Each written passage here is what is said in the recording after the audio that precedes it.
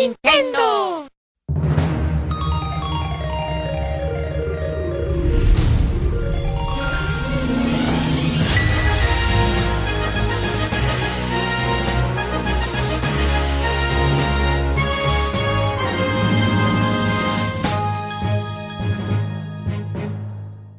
Welcome to Nintendo Voice Chat for the week of May 14th, 2015. I am your host, Jose Otero, and joining me this week, Per Schneider is back with us. Hey, Pizzicato. Best wishes to Brian Altano, who is away on a vacation. He won't be back till June 1st, but filling in, at least for this segment for him, Brendan Graver. Splat, splat. Welcome back, man. Hi, good to be back. And if you can't tell, we're going to start off by talking about Splatoon.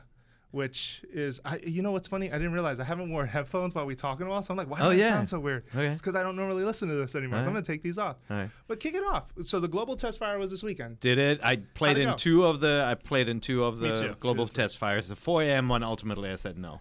It was just too early. Fun fact, I woke up at 4 a.m. You did it? By complete accident, not Okay. because I wanted to. I was really My tempted, alarm though. accidentally went off. No, I did not set an alarm. And then, obviously, we played a little bit afterwards, too, Okay. with, the non-global test fire version. Yeah. But, well, let's talk about how the test fire went, though. For the most part, Good. how'd you feel, impressions-wise? You played. Brendan, go ahead. I was surprised. Like, I wasn't sure if the hour-long segments would actually work, but it kind of made sense. The matches were really quick, 3 minutes, so I was like a lot of missions in, and there was very few drop connections. I think I only had one time one player dropped out, so 3 versus 4. Other than that, it was actually really good. I was impressed. It was really fun. Remind me, what was unlocked in that version? You couldn't do anything but battle, right? That's correct. Yeah. You did the tutorial mission. Yeah. So you created a you start Squidling. with the tutorial. You played the tutorial section, and you can play the tutorial section again, but then it was picking from, I think it was four loadouts, weapon yeah. sets. Yeah, 4. Well, they're weapon sets. They don't want to call them loadouts because you don't really customize them. I know, just terminology, man. I don't make it. But so you had the Splat Charger, the Splat Roller, the Splatter Shot, Splattershot Junior. and the Splattershot Junior, Yeah. the Uzi-looking one, right? Yeah. Yeah. Okay, and you just jumped in and That's played right. as many matches as you can. And there was no progression. And I think, now that we've played the game a little bit more, I really love the progression and the additional things you do. Yeah. But in the test fire, it was very focused on just matching you up with random players and just going. Connection was pretty good most of the time. I had a couple of hang-ups. You did. Where, I was stuck in matchmaking for a long time with 3 people in the room, and it just wouldn't go anywhere. And actually, This was during the test fire. Yeah, during the test fire, I'm like, I'm wasting time here. I reset my Wii U because there's no back out, Yes, which is I'm glad you ridiculous. brought this up. You can't back out of a match Yeah. once you're waiting for matchmaking, which is bizarre. I wish they had. I understand why they're doing it. They don't want people to jump in, jump out, depending on what players they 'cause see. I'm sure that but plays how with give them matchmaking. a 20-second or something. But it really was a bit of an issue that you couldn't back out. But then when the game ran great. I had no lag issues whatsoever. I handed the controller off to my oldest 2 kids. We kept on swapping around. They completely loved it. When the test fire was over, and Nintendo wasn't kidding around. They stopped right when the hour is I up. tried. Yeah. You did. Yeah. I stayed So in the mean. tutorial mission to see what could happen, and nothing. But the minute you leave, Get out. We're done. I will say that the test fire was the first time it dawned on me that 3 minutes for a match is just right for Splatoon. Yeah. It's not too long, and it doesn't feel like you're there for these crazy long stretches of time like I felt with other multiplayer shooters, action-type shooters I've played. It feels like just when things are starting to heat up, you got that 10 seconds, and it's like, oh my, and you're just panicking to color something at that point. I'm glad for the 1 minute warning. Yeah. And then also the fast respawn times, I think, really help get back into the battle. Even if you're not a really good player and you get shot out a lot, you can get back right in, jump, use the super jump. Super jump's a really good function. Yeah. They are. I really love it. And that's does for bum me everybody out who with, oh no, go ahead. For everybody who hasn't played it, on the gamepad, you can see the other players and your home base, and you can just And a map. tap it Yep. on a map, and you can tap, their name tags and jump instantly to their location. Like there's an animation that shows you Squid jumping basically, and then the other player sees a little circle on the ground where you're going to land. So when you get splat, or I guess when you die, in that game, I do find it interesting that immediately my impulse is look at the map, tap something, and just keep tapping it I do that because too. I just want to get back in. Yeah. I almost wish they had a system in place where if I tap someone right after I died, I can jump to that spot as long as that person is still alive. It locks it in. And if they die, then I have to switch to someone else. I think that'd be a great I'm feature. just furiously tapping the screen like, let me back in the match. I gotta say, it also adds to the adrenaline rush of this game because it has that high adrenaline feeling of like a shooter, like a Call of Duty Titanfall, like a quick respawn shooter. It definitely has that. I mean, I had shaky hands after a couple of matches because it's really exciting. But it also has that Mario Kart level of I don't know if we're gonna win or if we're gonna lose, and I really, really like that. Like you look at the map, of course, and you probably shouldn't look away from the screen too often, but you have the option to see how you're doing and how the team is doing. And like sometimes it's just too close to call. I'd say like in matches that I played, maybe 50% of the time it was too close to call who's gonna win, and so you've got this moment at the end where it's like, brrr, like who's winning? You know? And it hangs the percentages at exactly the same number. And sometimes you look at the map and you're like, we totally got this. This is not a problem. And then it ends up closer than you thought it was. And there are other times where it's just flat out you lost and you didn't see it coming. There's also really good ways to kind of come back. Like I had one match, like we were swamped. We were like, they were at our spawn point, almost camping us. But then I found a way to jump to a patch they forgot, and I went behind them and then just started paying the entire area. And they never looked at the map because they weren't dying. It's so easy to get hung up in a firefight or trying to get somebody out when really what you should be doing is get the heck out of there, find a corner of the map that you can take over. Well, and the first thing that runs through my head when I'm deep on their side of the map, because most, if not all of the maps, I believe are symmetrical, actually. So when you are in their territory and you haven't seen one of them for a while, all that's going through my mind is, my God, they're all back at our base. They're back home right now. That leads them home. We're all purple on the other side of the field. Like it starts putting in your mind like to just kind of pay more attention to the gamepad. But I will say I find it difficult to split my time between staring at the screen and staring at the game cards. I feel like one look down and I can get just splat, like just straight out taken when out. I died, then I would look at the game. Yeah, but I feel like at times that's a little too late. Like and there's no mini map, so there's no way to really know who's close to you or what's happening. If you watch the gamepad, you see that on the map the color is slowly getting spread out, and when you see enemy ink showing up on your side, you know, well, clearly they're closer to us than I think they are. Yeah. But I thought about I don't know that. how that impacts how I feel of the game. I feel like the solution you have works, and it's obviously one that only works with this gamepad and main screen setup. And I do like that the screen is free of clutter, and that, you know, it's a bit of an element where like you think you're safe, so you quickly look down at the gamepad, right? Like you have to make that decision rather than always having that map there and maybe using the D-pad to jump to somebody, which would have been an option too, right? No, I like the way it's set up. I gotta say, I mean, overall, I walked away from the test fire thinking I want to play more. Like I was not done with it after that 1 hour. They did a good job limiting your playtime too, where you're like nervous that it was gonna end, and I bet most people went through that entire hour and wanted to keep on playing. Absolutely, yeah. I will say though, I guess I should ask you guys, since we're still talking about this. We're playing the review build right now as well. I've finished probably half of single player, but I'm only allowed to talk about at least up to 3 worlds. Single player does not feel like an afterthought, which I think was a concern for a lot of people. That was my worry.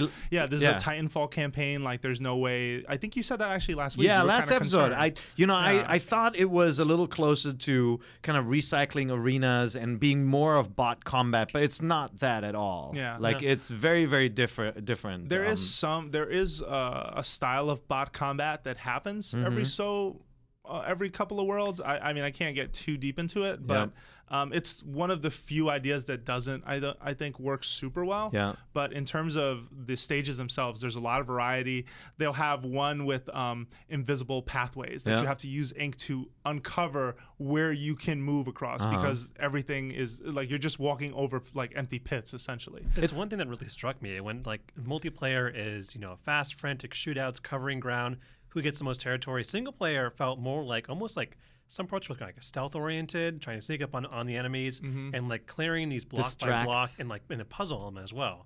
So it's puzzle, stealth, and kind of like clearing base by base. It's like I feel like it's almost like a Mario Sunshine minus the kind of the jumping aspect, right? It's clearly not a platform. You can jump. There's some areas where you have to jump between platforms and like ink them to get over there. But overall, the game is definitely much more shooting based. Yeah. But it does have that sunshine element of like coloring in areas, taking down enemies with the paint spray. Yeah, but it's not just shooting as well because it still flips around. I just played a level that I think I have to dance around this one because it might be too late in the campaign. But it involved something that was happening, and I had to sort of shoot ink and still be mindful of this thing. Yeah. And it ultimately made platforming a lot more challenging because the levels are super vertical, and I have to. It kind of surprised me how difficult it can get, how many skills you have to use at once. Oh, yeah. Essentially to like keep your eye out for this enemy, but also pay attention because something's happening with the platform itself. Yeah. It was nuts, man. Like, So- it's really cool. It was interesting. We were playing yesterday, and we were using FaceTime to talk to each other. So let's talk about that. Actually, I did want to ask if the absence of voice chat is a big detractor for you guys. This weekend, we had an editorial that went up on the site sort of bringing up that the not having the option is a missed opportunity to an extent, and I think that's 100% fair. But I'm curious how you guys feel about this, sort of playing in silence. Well, I mean, I saw a couple of reactions from folks saying, I'm not going to pick it up because it doesn't have voice chat. I think that's a huge mistake, right? Like, the way the game is designed, and like I do have some issues with some of the design choices, but the way the game is designed is almost like this game of roulette. Like, you start a match, you don't know who you're going to be paired up with, at least in this version, until there's other matchmaking modes later. But like, you don't know who's going to be on your team, even if you're matched up with your friends. You know what weapon you have, but you cannot adjust or change anything. And so it's kind of like the match that ensues is like, okay, here are the cards you're dealt. Now figure it out in 3 minutes. It's this frantic kind of Mario Kart-like experience. I do wish I could change my loadout or my weapon, and I could talk to my team before Only a to match. my friends, right? though. I think like with random people, I don't really get into chatting with random people in any shooter that I play. Or any game that I play that's multiplayer based. Honestly, it's more the buddy experience with a friend who's far away. Like, that's really cool. But I will say, there's a lot there that is instant visual communication. It's just it's a shame though, because I feel like with Mario Kart and with Smash Brothers, two other multiplayer heavy games that do have did also lacked voice chat, didn't face the same opposition I feel Splatoon is getting, because for example, in Mario Kart is not really primarily a team-based game online. Like, it doesn't matter how anyone else really races. It ultimately comes down to each person for themselves. Smash Brothers, you can argue, could use it, but everything in Smash Brothers unfolds on one screen. So if you're doing team doubles, for example, well, first of all, in a double situation, you can only play on the couch together anyway. But let's say, for example, it was online. Because everything happens on one screen, I don't think you really have to have super intense communication, because you ultimately have to be able to see, hey, is he handling business against that other opponent or not? Yeah, that's a lot more visual than audio. Yeah, whereas in Splatoon, you have 3 other people in random places on the map, and that does affect, hey, I need help over here. We're losing this territory. And to be fair, I do think that if you end up with an imbalanced team, you can get screwed. And that's where, I mean, the game right now does not support post-matchmaking decision-making like that, so it's not like even talking about it would help at this point. I do think that in the future they should think about adding communication. A couple of times during the match, man, I just wanted to tell the guy behind me, watch out, there's somebody sniping. Like, there's this guy who was camping on top of a high spot, and he was picking people off, and like, you want to tell your teammates saying, watch out, this guy is over there. Or no, don't go behind that corner. There's somebody hiding in the ink. You want to tell people. Or just follow me and don't firefight here. I'm kind of glad there's no voice chat, just because you'll hear me just when I get splat. I did hide in the ink on you a couple of times. That was funny. You jumped out with the splat roller and just went to town. But I would not say, like, I mean, my ideal solution is the ability to talk with my friends, just like in every other shooter or team-based game, but not at the expense of being able to play others, right? Like, isn't Mario Kart like, you either talk with your friends and only play with your friends, or you don't talk at all, right? That's the approach. And like, I wouldn't want that approach either, because getting 8 players together is really, really difficult, right? Sure. And so I would love the ability to be able to chat with my friends while waiting. And one thing, right now we're obviously playing pre-release versions. The wait is very long for matchmaking right now, and so long. I would like something else to do. At least you got the little not game just pad. Squid Jump. Okay. And that's the weird thing too. We were talking about it last night, and I feel like Squid Jump is sort of a nifty little feature, but it doesn't address a bigger issue, which is that for a game, and I'm going to end it here. We'll definitely pick this up next week on the podcast because we got to actually move on. For a game that has so much variety in the weapons and the tools that you use to ultimately paint your canvas, they lock you into a lot of decisions. And rather than give you access to switch up your equipment while you're waiting for the next match, you can just play a game to pass the time. Yeah. I just feel like it misses a bigger issue, unfortunately, for that game. It feels like that element isn't done. Like, it's less of a design choice and more of a, we couldn't get this done. I do think they will eventually give you the ability to do that. It's very important. But because everything else that's in this game, the way it feels now, the satisfaction when you take somebody out is great. It's just really, really good. Cool. All right. Well, thanks, Brendan. And Per, we're going to come right back because we have some special guests to talk about Zelda and a really cool comic called Second Quest. Stay with us.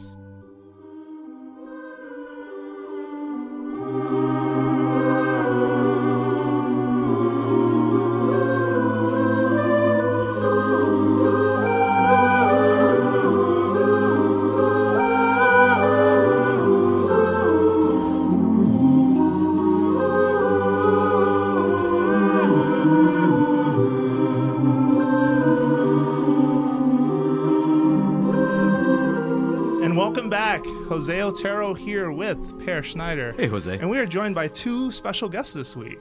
So we are here with the writer and artist of Second Quest. Second Quest is a comic which you can check out online by visiting www.secondquestcomic.com. It was kickstarted in November 2012 by 1,594 backers. So we have with us Tevis Thompson, who wrote it, and David Hellman, who is the artist. Folks may also know some of David's work from, you worked on Braid, if I understand, and you also had another graphic novel you worked on as well. This is my first graphic novel, but I did a webcomic called A Lesson is Learned, but the Damage is Irreversible with writer Dale Baran. Okay, cool. And Tevis's work is also on the internet. I know that you've done some work for Grantland in the past, I believe. You had a really strong essay on Saving Zelda, which we will get to at some point as well. Cool. Awesome. So thank you so much for joining us. Thank you for having us. Thank you. Yeah, absolutely. So give folks sort of the pitch on Second Quest. Like, what is it? What is sort of the overall story that you were aiming for here? Well, it started when we played Skyward Sword and were left feeling dissatisfied, I guess, by the experience. And Tevis wrote an excellent essay called Saving Zelda that summarized how a lot of people felt, I think. You want to say anything about Saving Zelda? Yeah, we didn't know each other before that. Okay, got it. I wrote an essay, and then the magic of the internet and Twitter, I guess, brought us together. But I'd played it, and actually I'd played Demon's Souls that fall. That was pivotal because, when you play something, it disappoints you, maybe you don't want to write about that. But then I also played something that inspired me. Demon's Souls was a big thing to me. Yeah. So anyway, that kind of led to that essay, and it was just all about not just Skyward Sword, but how I felt the series had kind of declined over time. And so it went through some of that, and then we just started talking after that. And, who reached out to who exactly?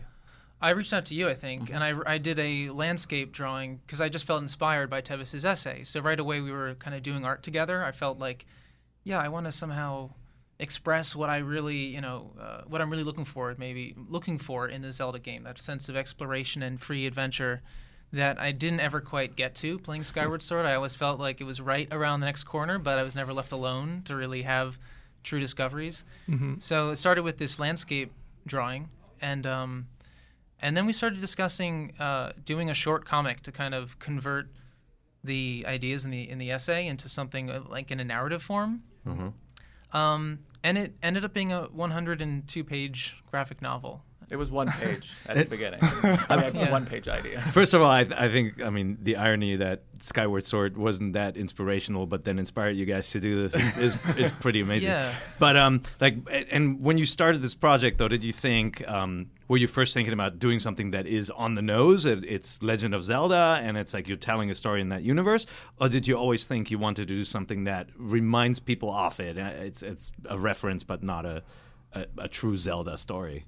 Well, it actually started as more of a Zelda story, and it evolved to the point that it's not a Zelda story, though if you know Zelda, you'll see a lot in there that has particular meaning. But I think the initial idea was to kind of reframe the story from Skyward Sword in a way that would foreground our actual read of it, which is different from how it seemed to want to be received. That is, the way it wants you to feel is that you become a hero, and that Zelda has made meaningful sacrifices to take her goddess form, and accept her destiny and in this role play that is repeated throughout the series. But instead it didn't feel the way I think they wanted us to. Instead I was struck by how kind of interesting Zelda is at the beginning, and how she ends up being completely silenced. She was better drawn at the beginning of the game when she's up there, on the island, and other Zeldas haven't. I mean, they've done some stuff with her, but she felt like a real girl, basically. Yeah. And then once she got sucked into a tornado and all that, and embraced her destiny, she went into like a crystal, was silent. They always go that she goes to sleep, or she goes. There's the weird bit where she's like, I have to go purify my body in the springs. She's wearing a white gown. Yeah, it felt like a cult to us. Yeah, it was very culty. Yeah. And you have, a lot of the elements it feels very ritualistic, like the people of your universe here keep on reliving the same story over and over. That's right, and they only want it told a certain way. Yeah. Right. And that is, I think, a cornerstone of the Zelda games, the way they've been iterated, and it's so self-referential and reverential, and I think a lot of fans expect that and want it to be kind of retold very faithfully, and it's upheld as a virtue, but it feels stifling to us. Yeah, that's interesting. I mean, that goes into the territory of your essay, obviously, and we should talk a little bit about that as well. But I mean, I really, first of all, I love the book. It's really cool. Thank you. So, folks, if you want to order it, where can you find this? Like, you can get it online. SecondQuestComic.com. And you can get hard copy and digital. Digital. Right? Yeah. Fangamer. There's a link there to Fangamer. They do the hard copy, but you can get the digital right there. Yeah, you should check it out. We're not going to give away what happens in the book, but it's a really cool story. Especially if you're a Zelda fan, you owe it to yourself to check it out. But it's also like, if you know the background of your essay and ultimately your dissatisfaction with Skyward Sword, I think takes on a new meaning. I mean, I think Zelda fans are instantly going to spot the references, like the pig thief and all these characters. Yeah, that's right. But I really like that kind of additional level where you guys criticize the direction of the franchise, which I thought was really interesting. Yeah. But do you think some of those elements, that sort of the self-referential nature of it all, do you guys think that part of it is just sort of the trap of being a franchise? Do you think it's the trap of just the expectations that come with Zelda? I mean, I always struggle with how someone can get around them. You know what I mean? I don't think you can play video games without basically embracing the sequel mentality, right? That's because every game, even games that are not named sequels, the whole process of making games is iterative, and so you have these mechanics that are just they're sequels to other games that you don't even think about being. That's so right. It's we were thinking about specifically Zelda, but we were trying to broaden and think about modern gaming and think about the whole experience of a franchise, because someone who started with Skyward Sword, that's their first Zelda, then that's a totally different experience. If you've played all of them since 1987, that's right. Then that's I guess for us, what I don't get are the new fans.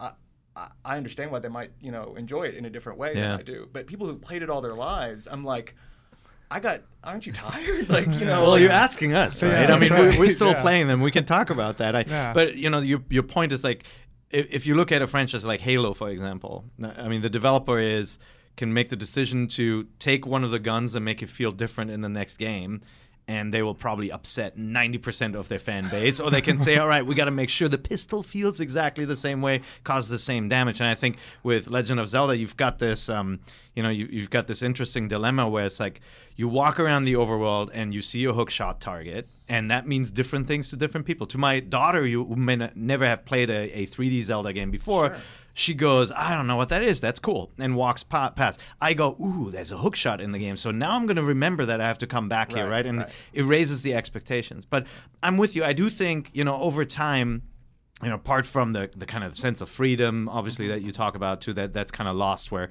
you can't really go everywhere. Skyward Sword's almost a side-scroller in a way, right? But there is not enough new to actually surprise you, where it doesn't feel like everything you see you almost already know the solution to everything you see as a trained gamer now. Yeah. And I do think, though, different people react differently to that too. Like, some people are happy with the familiar and are excited about what lies ahead, and they dream of getting this item that they know will unlock this. But some other people, like you, will go, well, same story, different game, and same tool, so I already know what's coming next. And right? it seems like with Zelda in particular, it purports to be an adventure, right? Mm-hmm. And to me, just I'm not trying to harp on what an adventure is, but I understand many games have familiar stuff that you just, it's like comfort food, and you enjoy that. But for an adventure, I just don't think you can call it an adventure if you've been on it before. Sure. I mean, but that's the point of the franchise too, right? No, like, the hero is reborn. I know. The repetition is one issue, Yeah. maybe, but there's also just the hand holding is the shorthand, I guess, Right. Yeah. for it. But I mean, don't you want to be set free in a world and allowed to take some risks and allowed to screw it up and get killed and then think, wow, I can't believe I got to that crazy place and I don't think I was supposed to be there. That would happen in the first Zelda. It happens in games like Dark Souls, where you can stumble into, some really dangerous area and die and think, oh my God, like, when am I going to be able to conquer that? Right. Or maybe you're a good enough player that you can dodge around the lionels or whatever they call it, throwing the swords, and you can like survive for a while in the mountains and feel really cool because you can do it. But Skyward Sword, it's like, instead of creating an interesting system with good rules and allowing the game to evolve out of the rules and the space they give you, it feels so concerned with maximizing your entertainment at every point and giving you something new at every step that it never leaves you alone, and it's just so overbearing. Like, so, and Fi is especially true of that. Just in agreement. Well, and the setup of the world is not, you're not free to go where you want, right? I mean, Right.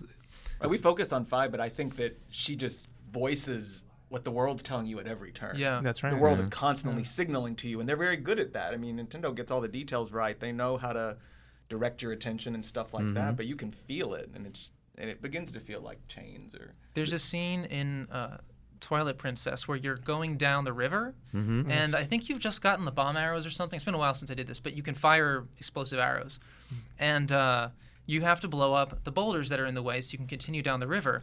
And I noticed that if you fire your arrow at the boulder before the Zora character has appeared and said, hey, why don't you fire your arrow at that?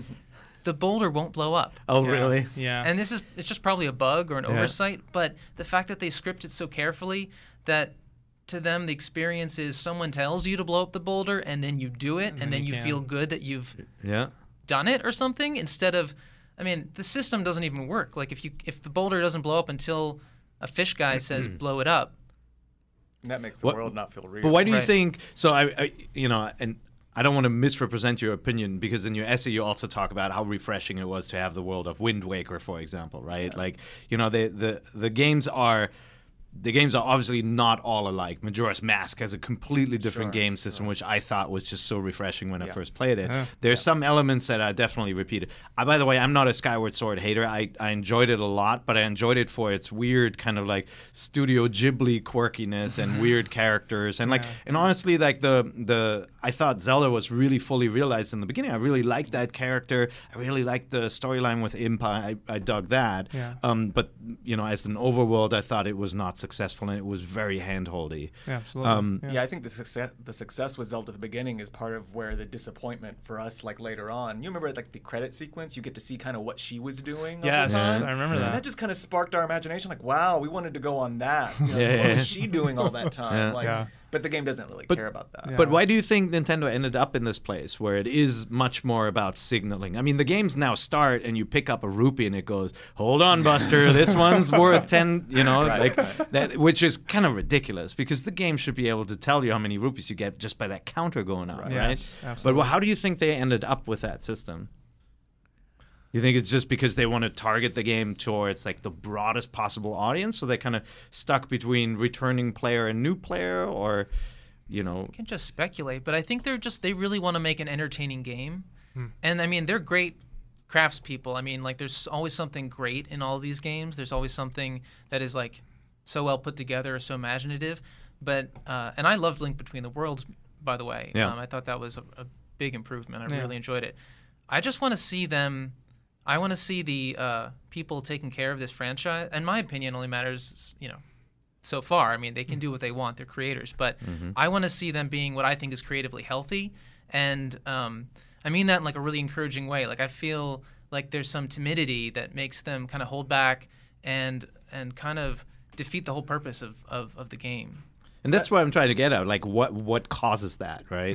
Because Nintendo's a strange company in that they can be the most innovative and the most conservative, right? So they seem to have like different moods they go through, and even over the systems, like the Nintendo. If I think back to like the sequels to the Nintendo games, right? So like Zelda 2, Castlevania 2, Mario 2, even when they decided to do the American version of it, those were very different games. They weren't reiterations of the first game. But then the Super Nintendo, as many great games as they had, Link to the Past was really like a kind of a redo of the first game. A very much more polished one. Super Metroid was a redo of the first. Like Super Mario World was and so they were great games, but they were also like that. See, the Super Nintendo to me is like a safer system. Then the Nintendo 64 went in some crazier directions and didn't have as many games, but had some amazing ones. So I don't know. Nintendo's like a weird company, and I don't know. I can't imagine what kind of brings that out of them. What gets them in the safe mode? Success seems to breed safety a little bit, and like when they get down, when you push them in a corner and they fight back, and then something like cool comes out. Yeah. But they succeeded with the Wii, so and I think they're very focused on generating emotions with the game systems themselves, right? Like before Skyward Sword, it was never about watching a cutscene going like, oh yeah, I feel so good that I rescued her or something like that. It was more about the accomplishment of getting something and the way they signal to you that you did something good. And like sometimes, a boss fight in a Zelda game can be so freaking easy. There's some where you're like, what? That was it? Really 3 hits? But then you open the treasure chest and they make a really big deal out of you getting that. And then you get an item. You're like, oh, that's cool because I remember using this in 2 games ago and I'm so happy to have it back. And like, you do feel good. But what you're describing is kind of like the Demon Souls effect, where like a boss fight is so memorable because it kicked your butt, right? And you feel rewarded because you keep on thinking, maybe I shouldn't be here. Maybe I'm not ready for this thing. And then when you win, you're like, you get this different reward factor. There is a absolutely amazing sense of accomplishment that comes with those games. But I feel like with Demon Souls or with the From Software games, there is a lot of punishment though along the way, and ultimately that just kind of makes the end result so rewarding. I will say though that just going back a quick second to what you were talking about maybe what also Nintendo thinks about in terms of experience, one trend I'm noticing lately more too is even with A Link Between Worlds, soundtrack, like music, timing on music is very, very methodical. Like there are certain moments in that game where I feel like, for example, the last dungeon of that game, the theme is constantly changing as you continue to progress. It becomes more heroic. It becomes more bombastic. It becomes more, more instruments get introduced. And I feel like that ultimately, like it really surprised me how much that moved me in that game, even though I felt like A Link Between Worlds was still a relatively easy Zelda to a degree. I will say this, though, back to also about sort of surprise and adventure. It did shock me that one of the last mines you find, you have to bomb a wall you would have never known to bomb. And I think that's the first time that's happened in a Zelda. And you remember that now. How long, they used to do that, I still remember that. Wait, when did that happen? Link to the Past, been marked. Yeah, so there is one of the last Mai-Mais you need to gather. Remember, there was like 100 of them. I don't remember the exact count. There's an unmarked wall. Yeah, there was an unmarked wall you can had hear to bomb. Oh. Yeah, and I was just like, what? This hasn't happened in forever. A Link to the Past did that a couple of times where clink, clink, you get the wall, but they kind of dropped that element. They didn't do it very often afterwards. They always gave you the indicator, hook shot here, or I maybe it was 2008 or so. Eiji Aonuma gave a talk at GDC where he explained. He talked about his sort of stewardship of the Zelda series and the challenges making Twilight Princess after Wind Waker, which underperformed market-wise, and he felt tremendous pressure to take care of Zelda, and I really felt for him, and I was really impressed by his candor. He talked about, he also gave a talk about the Miyamoto way of doing things. I just feel like he's I think he loves Zelda and loves his company and looks up to the people around him, and I think he's I think the people making these games feel tremendous responsibility, and they want to make something that lives up to the history and to all the fan expectations. But my read of it is that sometimes it's hard to be free and take risks, creative risks, when you have that kind of pressure on you. And I don't know if we're ready to talk about the new game, but I think it sounds like he's I don't know. We'll see what happens, but he's talking a lot about taking risks. And in fact, in the Hyrule Historia, there's a letter in there where he said, "I'm finally starting to think about how to put my own mark on the Zelda series. Maybe it seems a bit late to be doing that, but come along for the ride," or however you put it. Yeah, and I don't, Nintendo has to create games that ultimately a really broad audience of players plays. And we see this with our wikis. We've got strategy guides on the side. We get emails from people asking for additional help sometimes when there's something not in it. And with Nintendo games, it does, like, you get the email from the grandma. You get the email from a grandma who's playing Wind Waker on the old system, not the remake now, and asking you for help. And you get a lot of kids too, right? And like, it's not easy to design a game that all of them can play somehow. Like, I wish they had embraced the kind of the difficulty settings a little earlier. They really didn't do this for a long time, where they give you kind of a harder quest right from the get-go. They did this with Fire Emblem, obviously, right, where you can turn off permadeath now. And thank goodness, because if they had just kind of gotten rid of that feature, it'd be really frustrating for me as a fan of the franchise. But I wish they did that with more Zelda games, because, I mean, falling into lava in Wind Waker and losing a quarter of a heart is bull, right? Like, that's just crazy to me. It's like, if I fall into lava, I want to be punished, sir. Right? I do feel, though, like Aonuma's mark on the series so far is Majora's Mask, which is surprisingly the one time he was put under sort of, I think, the most pressure they've ever had, because it was a year turnaround. They basically got a mandate, hey, we want to try making Zeldas in shorter amount of time. Let's reuse everything we learned on Ocarina. But it did get out the door relatively within that year. And it had some really cool original, sort of ideas that they never have tried again to some degree. I mean, the whole mass system, has that ever reappeared in a Zelda? I don't think so. No, not like that. No. And sometimes constraint, like extreme constraint, produces that, that you just don't have time to kind of indulge the tradition. And sometimes, describing his love and responsibility for it, you'd like to think that would create the best product, but sometimes the things we love and feel the most responsible for doesn't mean we do right by them, or like we even, I don't know, it's just hard to kind of, it's a complicated feeling when you love something. And I think most people's love of Zelda is complicated, right? If you've been a longtime fan, then it means something to you. And yet, you didn't love them all equally. That's right. You grew older, too, while you were playing. Yeah, and I got to say, I'm rarely disappointed by a Zelda game where, you felt very strongly about this, wrote this essay. Skyward Sword, I did not take to the art style. That was my first reaction. I'm like, I don't like this direction. Where, like, when Wind Waker came out, I was in love. I still love to look at that game, even though it shocked most fans at the time, right? Because they weren't expecting that.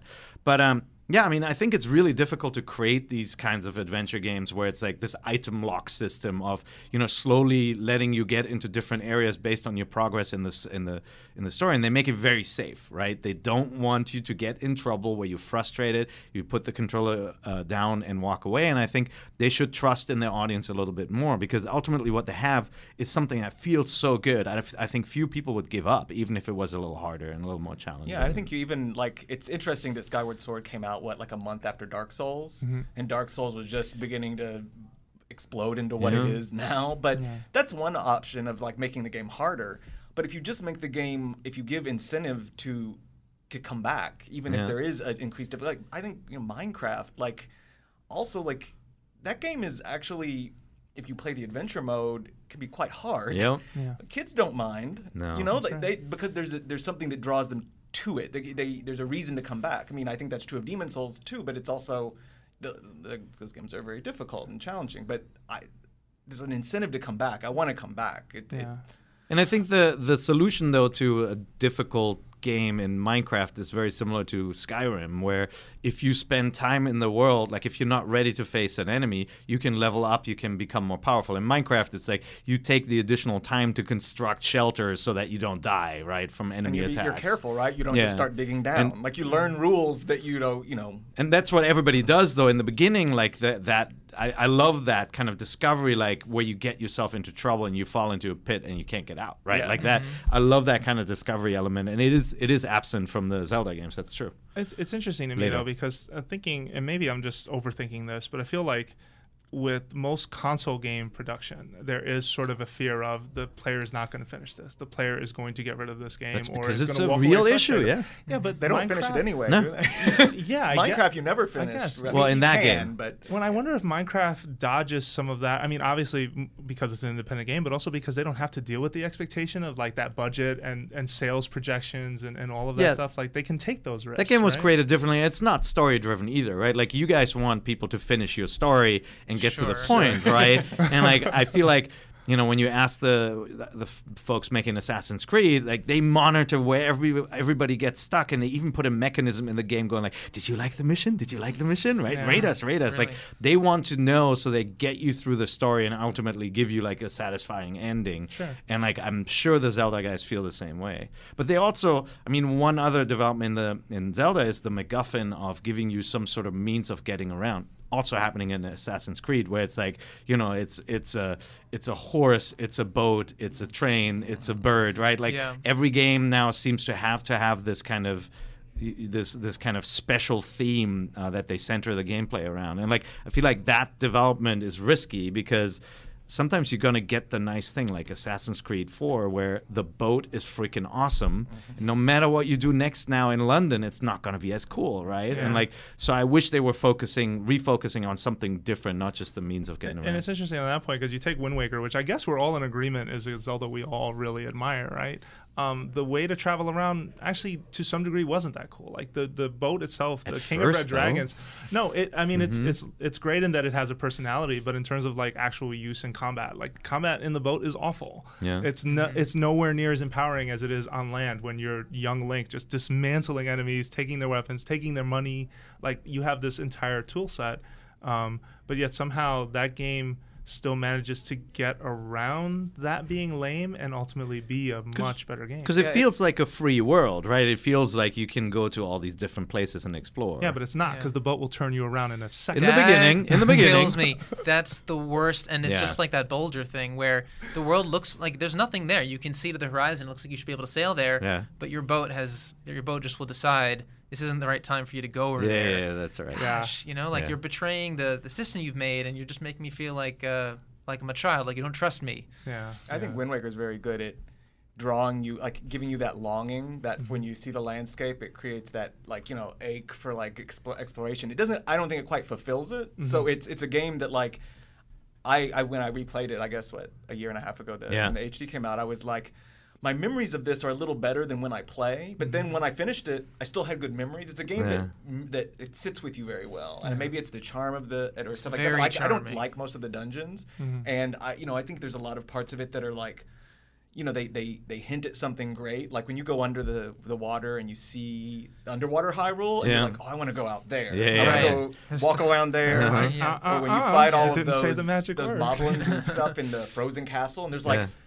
20 of them in one room, and you have to figure out, like, that's the most exciting fighting part, and the fighting's really good in that game. So it teases you a little bit, and yet it's it doesn't quite do it, but it suggests that they have the that going game, on. That was the beginning of me feeling a bit disconnected from Zelda because actually I remember you referenced the art style, which was very controversial when they unveiled it, and you loved it right away, right? Same. Yeah. Well, at first we looked at it and we said, "What?" Okay.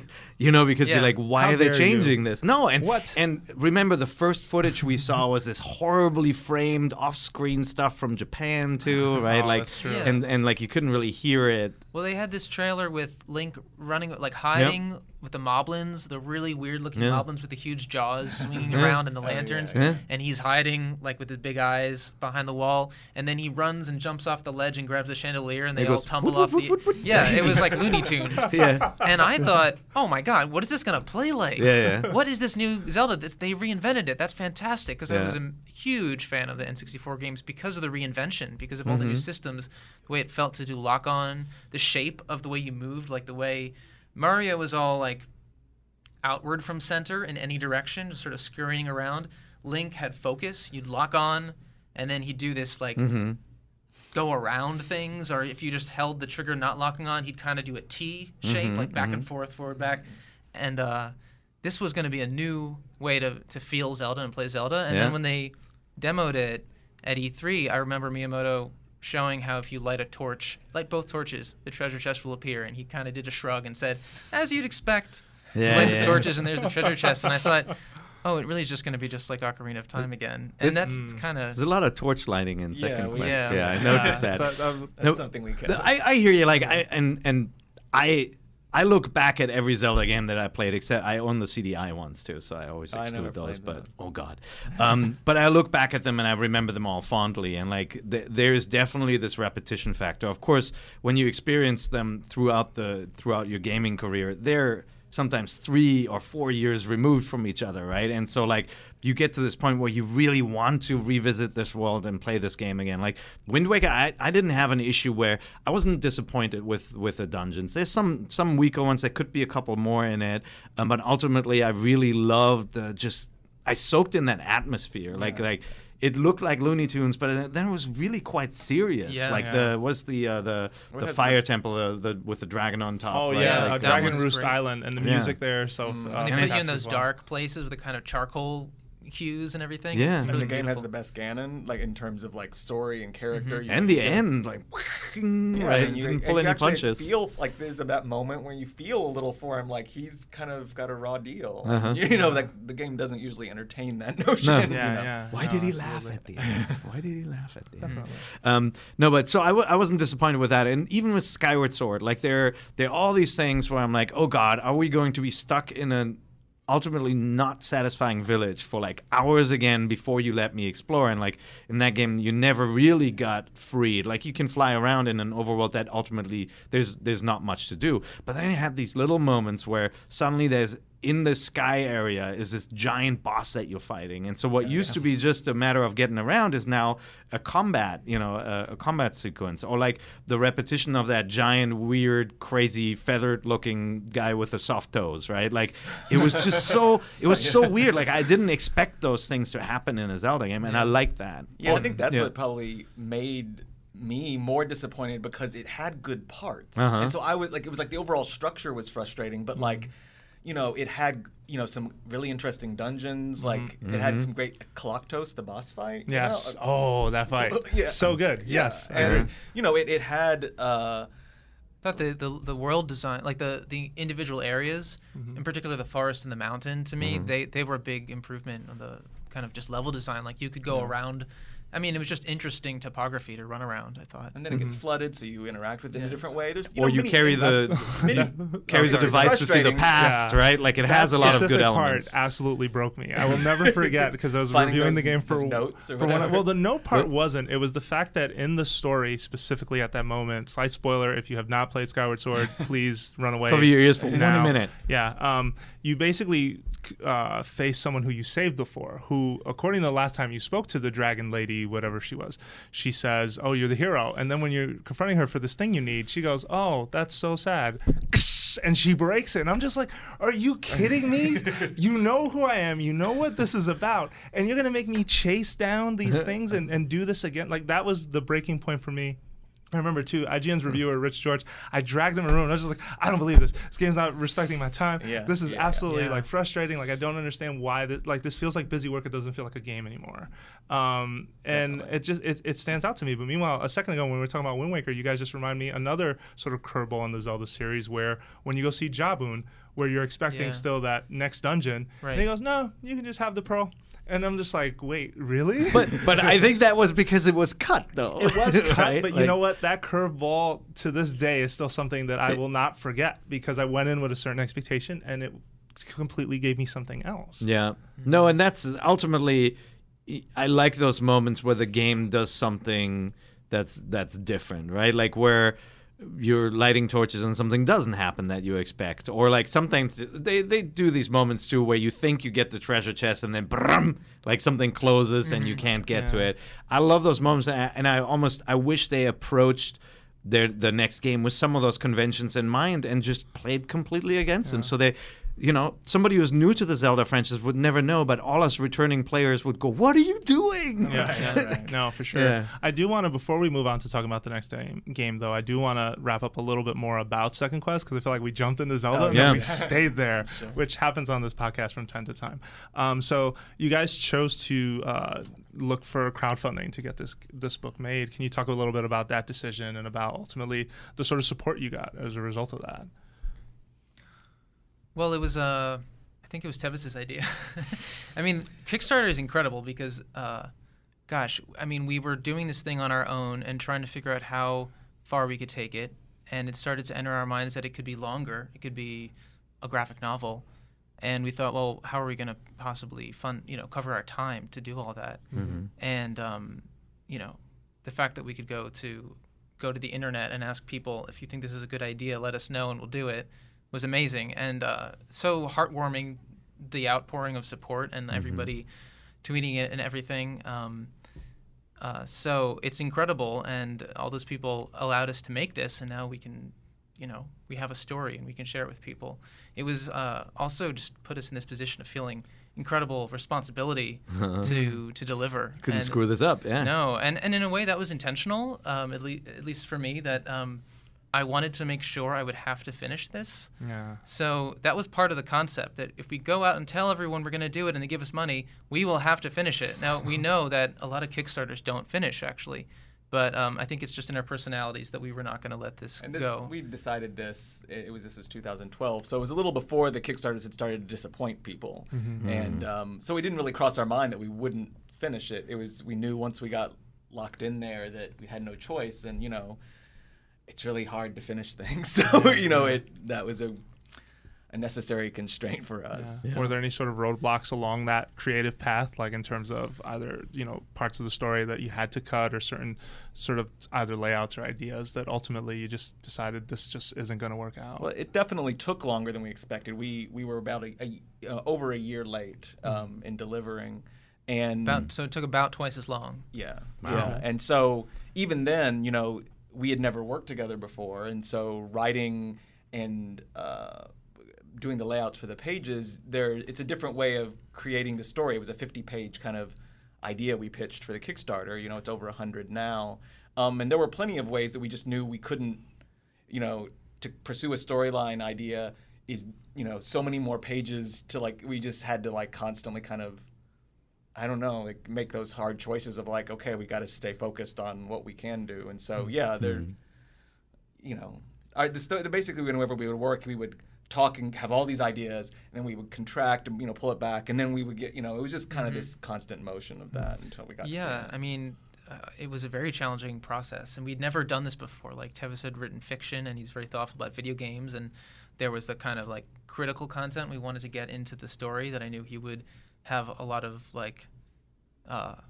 gravitas or weight or something into the thoughts behind it.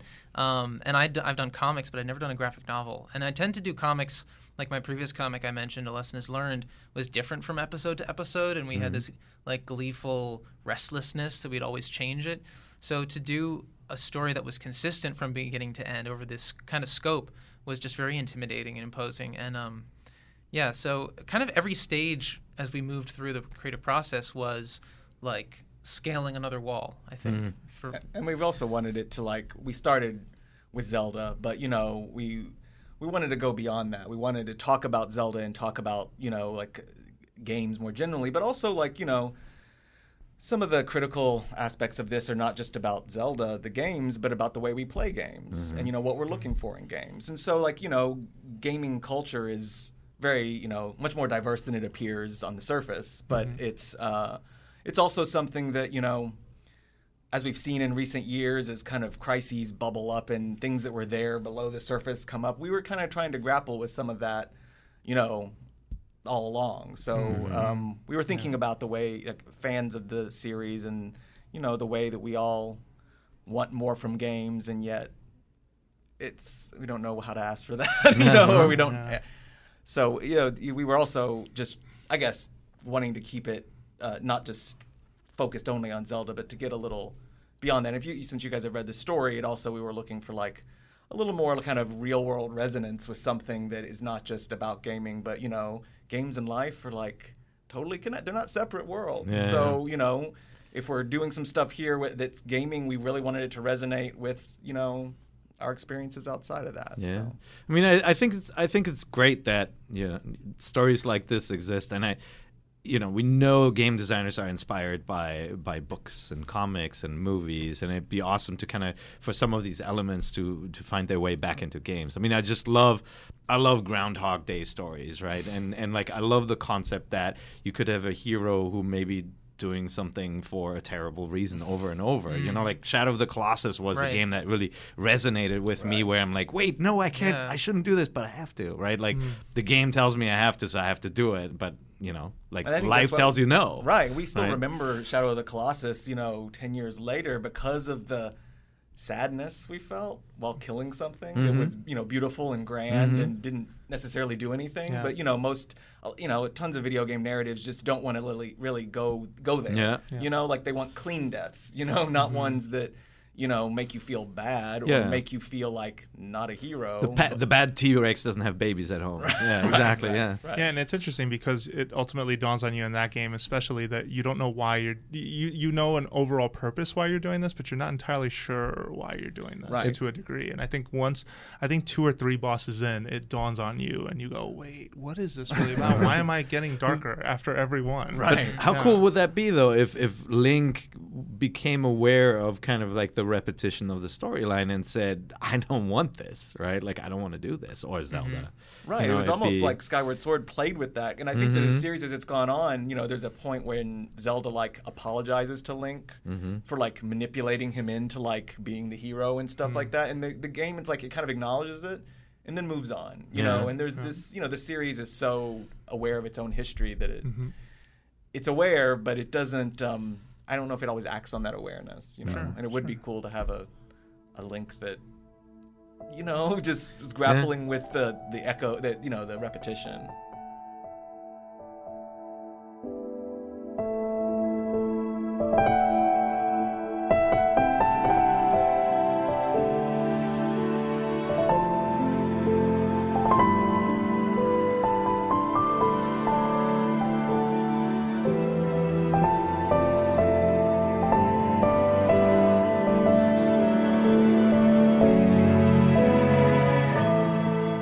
So then let's move forward to talking about the next Zelda, which Nintendo has been clear will not be at E3, which is very sad, very, very sad. If you heard the episode where we talked about it, I was devastated because it's something that last E3, 30 seconds of footage made everyone just light up.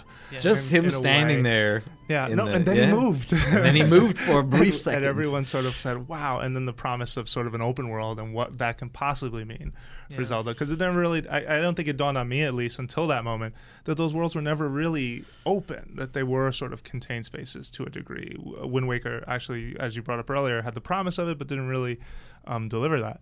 So then what are our hopes for this open world Zelda, right? What I feel like maybe we've been hinting at it a little bit as we've been talking this entire time, but what do you ultimately want to see them do? Well, for starters, I think they're on a good path with Link Between Worlds, in my opinion.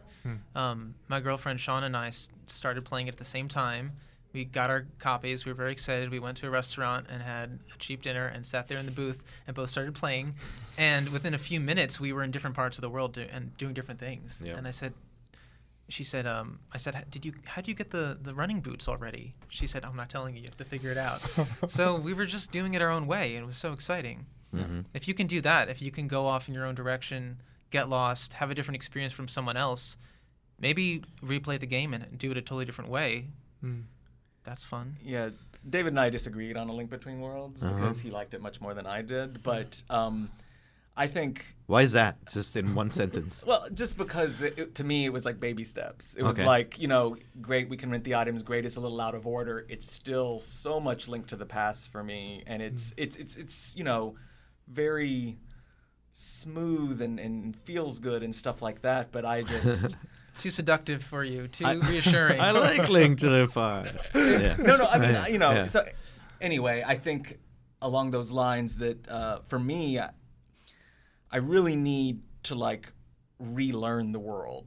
So even though like yes, like you could say that like A Link Between Worlds kind of mixes things up and put things out of order and stuff, it was still I kind of knew how everything worked, you know, and so I don't like to know. Like I it's one thing to have an open world where you can go anywhere. I mean that's possible. There's many games that do that. That's right.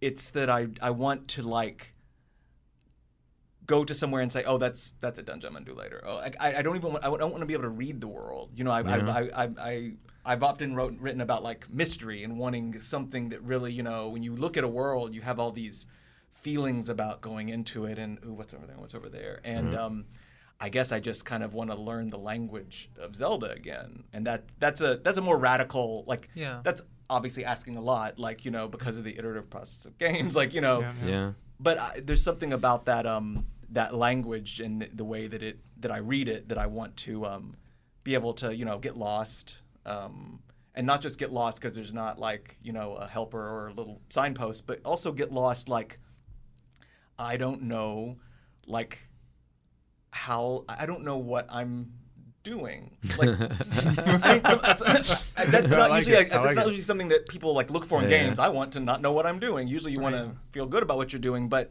you know, some of my most powerful game memories.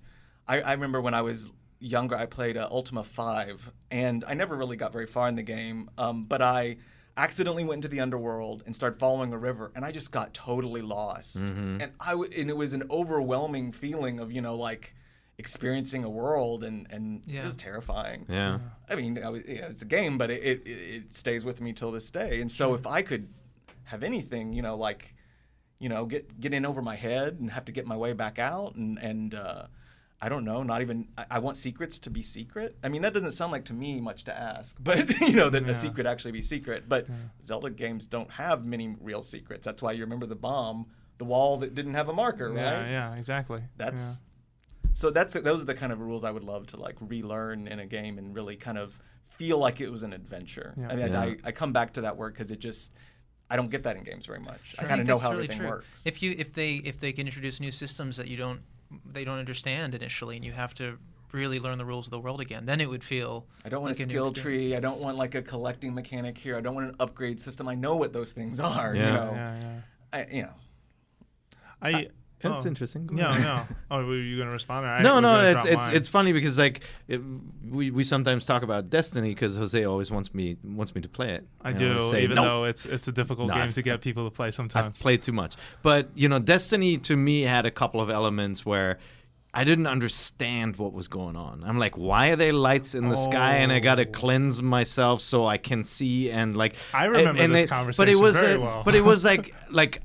I love it when I can figure something out and I understand it, and I'm not standing there going like, okay, this is alien technology. I just gotta suspend disbelief and just that's just how it works. Like, it bothers me. I need to explain the world, but I do like it in games when you open a door and it's the inside of a volcano and you go in and you're losing hearts, and I like it when that is not just a locked gate where you can't do anything, where you can actually inch forward and you can get to the treasure chest and you're like, yes, I got something, and you kind of feel like you tricked the world. The world doesn't want you to be there, but you can get in. Or you dive and I can't dive far enough and I'm losing hearts, but I still make it. That's the stuff I love. And like, if they open up the world to let you use your limited abilities to get something, it feels and like then more later, bit, right? Because I feel like the problem is when you play in a Zelda world, the Zelda world has a god. Yeah. Right? Maybe we can call him like whatever. There's a god. It has three gods. Miyamoto. And you can feel the presence of the creator at every turn, right? You can feel that. Whereas like I want a world that feels like it has no god in games. You know, one where there's nobody in charge, and you know, chaos. That makes a world. Well, it just makes the world feel real in a way that it doesn't just feel like a designed clockwork thing I'm gonna just go through. Instead, it's like, what the hell? So wait, does Demon's Souls have a god? Well, the truth is, Demon's Souls delivers in many ways. It doesn't have an open world, and it feels designed, very designed. So I don't think it really does that. I think that its design, you know, gets in you like your nervous system in a way. It And does. I really like when a game makes me sweat, when it makes me feel dangerous feelings, like when I'm feeling like rattled or something. And I guess Zelda has not done that for me in a while. I feel like very like, nice, Yeah. But do you like those moments like in the Souls games, and it happens in Destiny too, where you figure out a way to beat an enemy, but you're kind of beating their AI, or you're standing on top of something and they can't quite get to you, and they walk around and bump into walls? Like, do you get satisfaction out of that? Because like I can see that element too. There are a lot of players who are like, no, that's part of the game.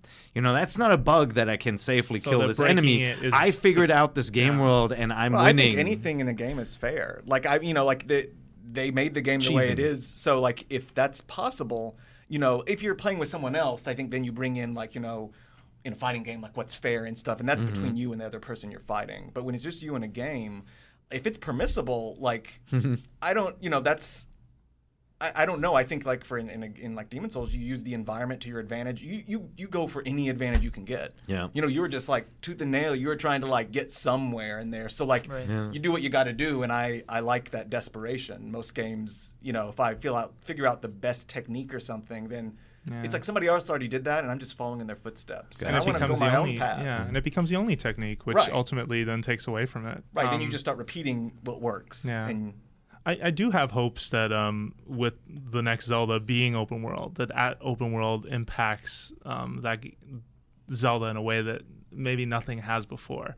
It's funny because just more recently I've been a bit more acquainted with open world games. I started playing Xenoblade X, which is out in Japan, and that there is sort of a thrill to ending up in areas you're not supposed to be, because you'll look around and be like, man, that monster is a level 80 something, and if it turns around right now, I'm done. Like there's nothing that can save me. So there is a thrill to that. But something it has that this open world with Zelda has me thinking a lot about is just the notion of side quests and the notion of a second quest, something that's not just that main story path, and how will Zelda adapt to that? Because I feel like when I look back at the other Zeldas, the side quests were sort of mini game-ish. They were, if you take Majora's Mask, there's like, the carnival games you play, or there's the occasional win a horse race against someone. And they still feel very gamey. Yeah. Like it doesn't feel like it's an adventure or that you're a hero. It just feels like, well, I have to do this thing to ultimately get a prize that I'm going to need somewhere else. And that's not to say they're not entertaining. I feel like they can be, but I just wonder if Zelda Wii U, NX, whatever you want to call it, will inevitably explore the notion of what it means to be like a hero in this big world, because I feel like every game is framing that to a degree, that you are the hero and that you are going to save everyone, or you're the hero no one ever heard of. Yeah. In most Zeldas, you are. Like no one really recognizes. You're not the hero of Kvatch. Yeah, the Kvatch. You know about the hero of Kvatch? But I mean that I just hope that somehow that sort of builds into it. Some people would say, well, I want Skyrim. I want Zelda to be more like Skyrim. I kind of don't want that to a degree. Like, I'm one of the few Skyrim haters on this planet. Really? Actually, yeah. I'm not fond of Skyrim either. I love Skyrim, but I also like a Zelda world that has a bit more scripting. Like, I am fine with like the Majora's Mask's the story quests where you follow someone and they do the same thing every day. Obviously, in the narrative, that's how it works with the 3-day setup. But I do like that there's a little bit more structure to a character doing something. You can figure out what they do versus Skyrim, where quite frankly, I can accidentally kill someone in town. I'm like, oh no, and that has consequences. I know, but that bothers me. That has straight up consequences. And I think there is one quest. In Majora's Mask that does reflect that a little bit. It's the Lover's Quest. Yes, that you have to sort of piece together what happened and then come to his rescue. That's probably one of the few side quests I can think of off the top of my head, and maybe it's just because it's one of the most recent Zelda I've played, but where I felt like, wow, this was dark, and this was different, and this was, there was true love at the end and all this stuff. But even in that game, even like when the letter gets delivered to the girl in the inn, right? Like just witnessing the exchanges between the characters, like seeing the postman arrive or seeing the Goron arrive, and ultimately you stealing his room. Like all those interactions were really clever. Yeah. Those would be really difficult to do without scripting. I mean, either they're a cutscene, like in a game like Skyrim, like some guy walks in and does it, or or you wouldn't even notice that was going on. Yeah, you know, no, whereas like Majora's Mask pulled that off really well, and I want more of that kind of stuff too. Yeah, and I do like your point, because scripting ultimately helps a lot of that work to a degree, and it is hilarious that then you can take that letter and turn it into toilet paper for the hand in the bathroom. Like, just go, here you go, goodbye. But doesn't the scripting work in Majora's Mask because of the repetition of days? For sure. So you understand it in the context of time travel and all that kind of stuff. When it's in a game and there, you can feel the scripting, but it's just like happening right now, and then the fakeness comes out, then the kind of like unbelievableness of it. For sure, yeah. So something about Majora's Mask structure that really allows that to have meaning in a way that you would get annoyed. Actually, that's a great point, because of that structure of 3 days, you ultimately discover that some characters who are in a certain place on day 1 aren't necessarily on day 2 or day 3. Like, it does radically change the way that works, but then you can just go back to the start. I bring this up too because when we last saw Zelda, they showed sort of that map on the gamepad, and there was a clock there, and I'm just like, well, why is that there? Why do I need to know what time of day it is? Like, what does that ultimately mean? I have to go speak to someone at a certain time and sort of discover things that way? Are they going to lean on that or not? I mean, I'm assuming there's scripting related to day of like time of day. Because they said big enemy, you may encounter big enemies in the overworld, and I got a feeling like Nintendo doesn't leave anything to chance. They want that battle to be perfect, right? And so they're gonna I think they will have more of that kind of scripted encounter feeling, so they feel like meaningful, well constructed boss battles. But we don't know yet if there is a MacGuffin in this game, right? Like whether you're the little train driver or the bird flyer or whatever, right? Like there may be an element to it. There could be a Link to the Past type element. Hopefully, they're not repeating themselves. I mean, I was disappointed a little bit when I saw the overworld at first. I mean, I love the look and the art style, but I felt like it was a little empty. Like I wanted to see someone walk by. Like I wanted to get that sense that you're seeing a living world. But at the same time, you also didn't see hookshot here, target there, and all that kind of stuff either. It's hard to tell from the footage because it was off the screen, and I delved into a NeoGAF thread that was getting pretty intense. Cubic square inches per between each tree. There are a lot of little things that people found in there, and they're starting to make inferences about the world, and almost like spoilers. Like, oh my God, how did you figure that out? But yeah, I think it's hard to tell from the footage. It's always hard to tell. Like we've been watching, previews of games all our lives, and we have this whole imaginative relationships with previews, right? And then usually within 10 minutes of actually starting the game, and you're like, oh, I see what it's doing. You can put it into the familiar genres and frames, whereas when it's a preview, it still seems kind of like maybe it'll like radically change my world, because we've had a few games that when I finally played them, like Mario 64, it like radically changed my, oh my God. And that actually happens more often than you think. Like if you think back to the kind of jump and climb games a la Tomb Raider, where when you're hanging from a ledge, you can go left or right, and then you can climb up. And if you saw an edge or a wall, that automatically meant you couldn't go any further. And like it wasn't until, I forget if it was Prince of Persia probably, where you could then go around the corner. Everybody's like, oh, of course you can go around corners when you're hanging on a ledge, right? Like all those little things changed over time. You're learning to read the visual information and the world. You learn to read it differently. And now it would feel weird if you were restricted from making those moves, right? It would be strange that you couldn't do that. Yeah, the only other thing I bring up is the one positive thing for Skyrim that I would agree on is that because of the way it's designed, there is room for a lot of different stories, a lot of just spontaneous events where like I'm trying to shepherd this poor man out of a village, and all of a sudden a dragon shows up and he gets killed, and I'm just like, how many people did that happen to? Like it just feels like anything can happen at any moment. I don't know. I mean, I do want Zelda to have some aspects of that, but I don't. At the same time, it became very frustrating to me because of that. Because that one guy I was trying to get out of town, every which way I tried to get him out of town, he got killed. And I ultimately came up with, well, I don't want to save you anymore. I'm done with this game. Nintendo will never make that game. Like, they will never make that game because they're so meticulous. They're like marionettes players, right? Like, they want to give you the kind of impression that it's a living world, but they don't want you to witness something that's broken. They don't want you to see behind the cardboard facade and notice that it's all strange. You mean dragons that fly backwards or things like that? I mean, in Skyrim, an encounter can be incredibly impressive where you see two NPCs squaring off and a bunch of wolves running, and you're like, oh my God, right? Like you witnessed an event. Or one of those wolves could just take off and fly into the sky. and that happens all the time where like the AI is broken and something happens, or somebody stands in front of you and just goes, ugh, and dies. And you're like, what? You know, and like Nintendo will never go for that. I do think they will always have a little bit more control over your experience. I wonder if they would though let in a little more tragedy, because I feel like some of them, you know, like it doesn't have to be emergent necessarily, but it could still be, you know, something lost. I just feel like you know, the game flirts with that sometimes. You know, End of Wind Waker has a little bit of that melancholy, and there's, you know, Majora's Mask for sure, and there's this, I don't know, it's like the hero's quest should have a cost. It shouldn't be like all success, you know. Like if you like, you know, the Super Brothers Sword and Sorcery game, you know, you're getting weaker as you play. It's getting harder because you're losing hearts, and that's felt somehow, you know, I'm doing something really hard, I'm getting hurt, but I'm getting like not just tougher, but I'm getting like more beat down, and I can't imagine them doing that necessarily for Link, but the idea that, you know, there's a little bit of, you know, heartache in this, or something, you know, just a little like human and memorable, and as opposed to just like total victory. Sure. Yeah, it's I think kind of that's like that moment where you say goodbye to the grandmother is the shortest like sad moment in Wind Waker. Yeah, right? You feel it, and then it's like, nope, you're back. But on I think this we adventure. love Wind Waker in part because the faces are so good in that. Like it's the style, but like I just you get, they are so expressive, and you just have a human kind of connection to this cartoon that, you know, is pretty rare in definitely in realistic games, because then you just, that's not a face, you know.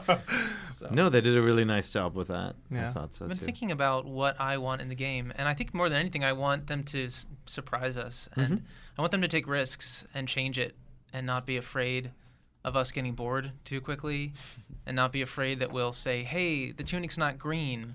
That's bullshit. I can't play this game." You know, and I've heard fans, complain about that, like, his tunic's not green. What's happening? He has a ponytail. Where's the hat? What's going on? This isn't Zelda.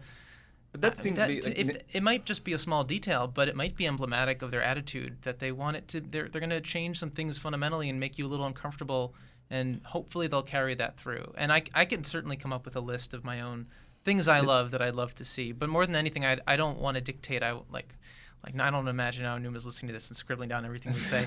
But I want them to just be like creatively healthy and take risks. And Nintendo, I just think they can do that sometimes. They do. Like sometimes they don't listen to anybody, and we think like, what's going on with them? But I respect that. You know, like there's a downside to it when they're more conservative, or kind of like a little island that doesn't, you know, our book is about criticizing island mentalities. Yeah. But at the same time, sometimes you got to shut off all of the noise and all the expectations that you know are out there, you know, that the internet just keeps in your head all the time, and you know, not take risks with the audience. And I don't know, Nintendo can do that sometimes. They have.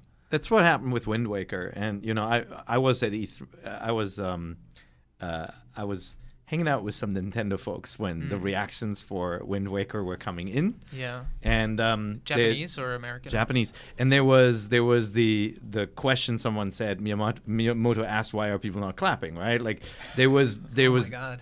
where you could easily imagine why you So could, ominous. but why you could imagine in today's date that a company like that would be shaken by that fan reaction, would say, well, maybe that's the wrong direction. Maybe we gotta add a grown-up Link to our story, and at least make him look cool and give him a big chainsaw or something, right? Like, and that risk is out there too when you instantly take in that feedback. So I'm always happy when a game comes out that is just completely bonkers and disregards what fans are asking for. At the same time, like, it's kind of tough to say that if you played the next Zelda game and that Zelda theme wouldn't kick in, just like with Final Fantasy, you want that theme to play. Like, I'd be a little sad too, you know, if it was a complete departure from that. Yeah, that's a green tunic like effect, but right? Maybe, you know, if we have higher expectations for the game, you know, I think we can have higher expectations for ourselves, right, and our own reactions. And at first it might feel kind of like, but you know, you'll probably keep playing, and then maybe after a few hours you'll feel differently. And I don't know, I feel like players are up for more than they say sometimes. You know, the reaction online is one thing, and the knee jerk is one thing, but I think players are more than they let on, or, you know, they can I just think the conservatism is partly like it's partly real, and it's partly in the air, and it's kind of like a contagion, but it's I don't know. I think people can do more than they say. It all goes back to fairy tales and repetition of all Yeah, the but elements. It's when all you- Bettelheim based. Yeah, but when you look at that reaction to then the reaction they got for Twilight Princess when they Oh, first yeah. showed Yeah. it, and how people erupted, like it was just,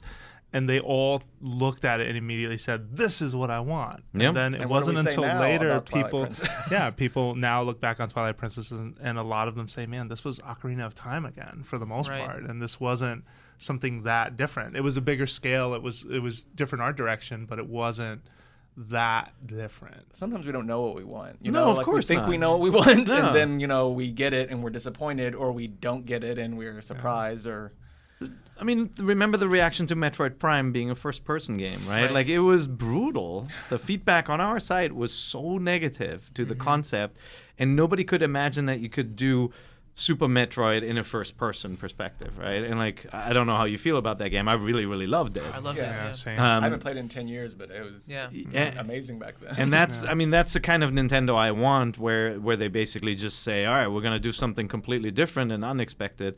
And, like, yeah, the reception may not always be positive, and then 10 years later, everybody says that was the best thing ever. Oh, That's you why saying that people- about like Wind Waker right now? Is that what you're saying? Wind Waker, honestly, I mean, Sorry. no, we really liked the game when it came out. Like, we gave it a 9.7, Yeah. I think, really high score. But, like, leading up to the release, like, when you were talking with friends, you're like, oh, man, video games are growing up. I wish I Sure. had a Zelda game that looked, was the most technologically advanced, good-looking, mature game, right? And I was glad critics came around on it versus sort of the outright response to it. Like, I'll never forget the first line of the EGM review for Wind Waker because it said, "What were we so worried about? Yeah, What? What was it? Because it's not. This is great. Yeah. You know. You were gonna say, David? Oh, I like how you put it, that we could have higher expectations of ourselves or something. That I think I'd like fans to be open-minded and just and like look at this as an artistic work that and that it's not always about serving up a fast food meal that's going to be the same so you feel reassured. It's like they spend 5 years on this or whatever it is, and hopefully they're challenging themselves and they're going to surprise us. I think that's why people love Nintendo, because they take these left turns and do these weird things that we wouldn't have predicted, and they've influenced the industry so many times. I mean, they're among the best for sure. Definitely. Well, thank you so much for coming in. This is Yeah, a really thank great you. discussion. Thank you. Really, really happy to have you here. If you're interested in Second Quest, please stop what you're doing right now. Go over to www.secondquestcomic.com. You can pick up either an electronic version or order the hardcover, which we have a few. They're really cool. I'll put some photos up with the post for this episode. And thank you for listening to Nintendo Voice Chat. We are a weekly show on IGN, but we also have a ton of content on IGN, which you can come and check out after the podcast itself. We really could use, first of all, thank you for all your support, but feel free to email in. Let us know what you think. What do you want to see in the next Zelda? Let us know at nbc@ign.com. If you sent in NX predictions for last week's show, don't fret. Next week, we'll be talking a little bit more about that too. Since we had some guests, we wanted to respect their time this week. And lastly, make sure that you leave us a review if you haven't already. Head on over to iTunes. Those always help with visibility. Or email us your feedback at nbc@ign.com. So you can find us on Twitter. You can find Per Schneider at. Pair IGN. You can find David at. David Hellman. You can find Tevis at. Tevis Thompson. And you can find myself at Jose_Otero. Thank you very much for listening, and we will be back next week with more Nintendo Voice Chat.